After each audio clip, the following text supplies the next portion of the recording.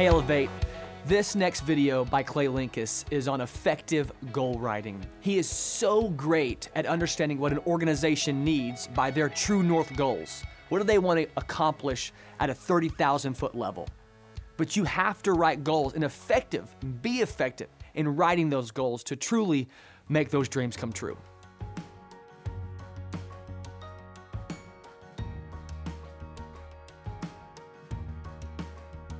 Welcome to this session of Elevate. My name is Clay Linkus. I serve as a leadership coach and national speaker with an organization that specializes in helping organizations improve their performance and transform cultures. Today, this session is called Measuring Your Mission, or Measuring Our Mission here at Faith Promise. And the mission of Faith Promise is to lead people into experiencing and growing their relationship with God.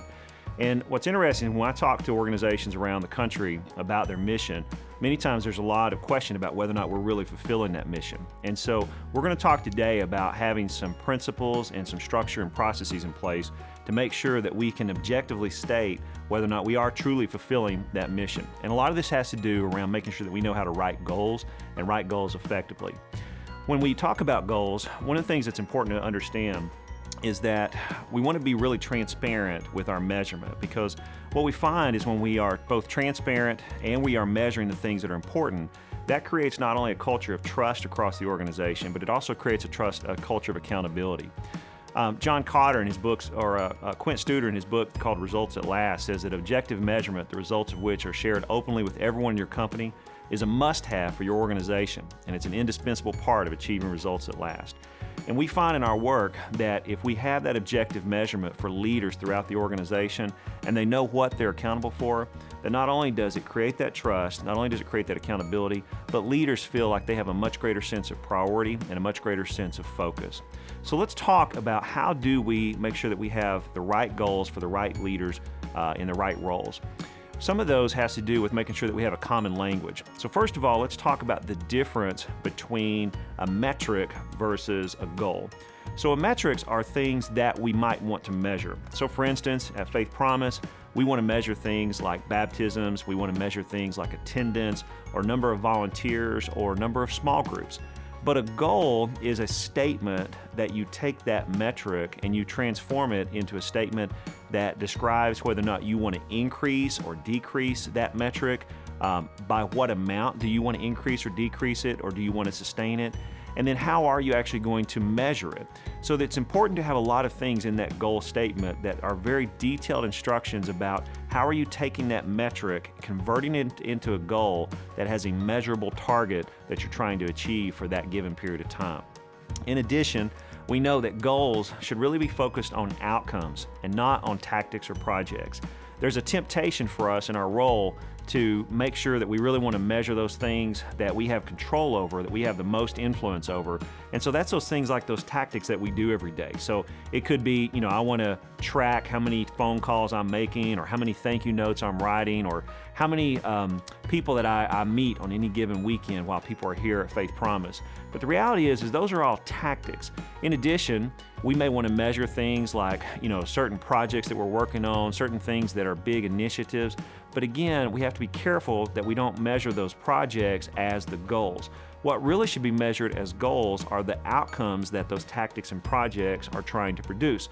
So things such as number of baptisms, or attendance on any given weekend, or number of volunteers serving in any given area. Those are more of the outcomes that you're trying to produce that really helps you see whether or not we're living out our mission here at Faith Promise. We also want to make sure that we have the right number of goals. We find in our work that many people and many organizations try to measure too many things. So we have organizations that may have 30, 40, 50 different measurements that they're focused on. And the reality is, as a leader, you only have the ability to really focus on about 4 to 8 goals at best. And so what our recommendation is that when you're thinking about what are those true north metrics for you, that you really focus on 8 or less goals, and probably on the low end about 4. It's not uncommon or unprecedented for people to have less than 4, but 4 to 8 is what we typically see as a sweet spot. And you'll see a little bit more about why that's important in a moment. We also know that you have to figure out what the unit of measurement is. So when you're talking about that metric, If it is attendance, how are we actually measuring attendance? Is it the number of people that are here on any given weekend? Is there some other way that we're measuring that? But being consistent in how we're measuring that. And that's important because, if I'm meeting regularly with my team or with maybe my supervisor, it's important for us to be on the same page about how are we measuring that item, and so that we're not 3 or 4 months into a year and we realize that we're actually measuring something totally different. We also want to make sure that we have the same method of calculation. So are we looking at a monthly last type of calculation where you look at the last number on that? Are we doing more of an average of each month or each period?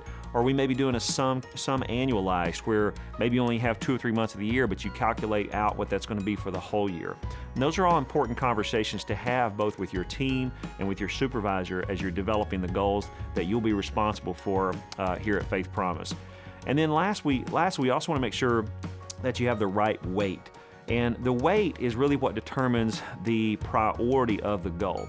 So if you think about how many total goals you have, you're going to have up to 8 goals, and the total number of weight on those goals should equal 100%. So for each goal should have a weight assigned to it that helps you understand how much of that total 100% that goal counts for. So some of your goals might be 10%, some of them might be 20, some of them might be 30. And as a good rule of thumb, we find that a 10% weight really just creates awareness for you around that goal, so it kind of keeps it on your plate. A 20% helps you be a little bit more focused around it, and a 30% really helps you know that that's a priority that you have to have urgency around. So if you need to have urgency around something, it's important for that goal to be weighted at least 30 plus. If it's just something you need to keep your eye on and make sure if it doesn't fall off your plate, a 10% weight would be adequate as well. A few more points just about the goals, just from a language and terminology standpoint. We want to make sure that you understand the difference between common goals and custom goals. And when you're developing goals, you're going to hear about goals throughout the organization that may be things like attendance and maybe things like baptisms. And those are things that would all be common goals because they're probably going to be common and shared among multiple leaders across the Faith Promise organization. But then there's also custom goals that may be very unique to your specific area of responsibility. So it could be that, if you're in a certain division of the ministry, you may want to measure something very unique to your area that no other ministry or no other division in the ministry would have. And that would be those custom goals. But when you're doing all that, you want to think about the fact that probably 65 to 85% of your goals should actually be those common goals, not custom. Meaning that most of your goals should actually be very well aligned with the rest of the organization, not something just unique that you're working on in your own area of responsibility. And that helps really move the organization forward, not just ensuring that your division or your department is successful. And again, that 65 to 85% of goals being common, ultimately what that looks like for individual leaders is about 5 to 7 goals are really going to be those common goals that really help you be aligned back to the organization in a way that's going to drive organizational performance.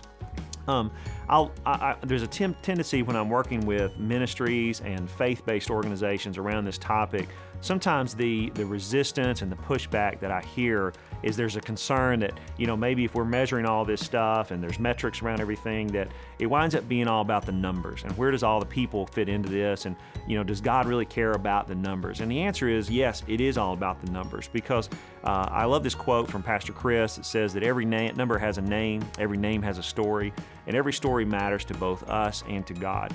And I think that really captures the essence of what this session is about measuring our mission, not because we care about numbers, but because we care about people. And as we're measuring those things that have to do with our goals and our mission, it really helps us understand whether or not we truly are making a difference in the region here in East Tennessee and the other areas that we serve. So I hope you've enjoyed this session of Elevate. Thank you for your time.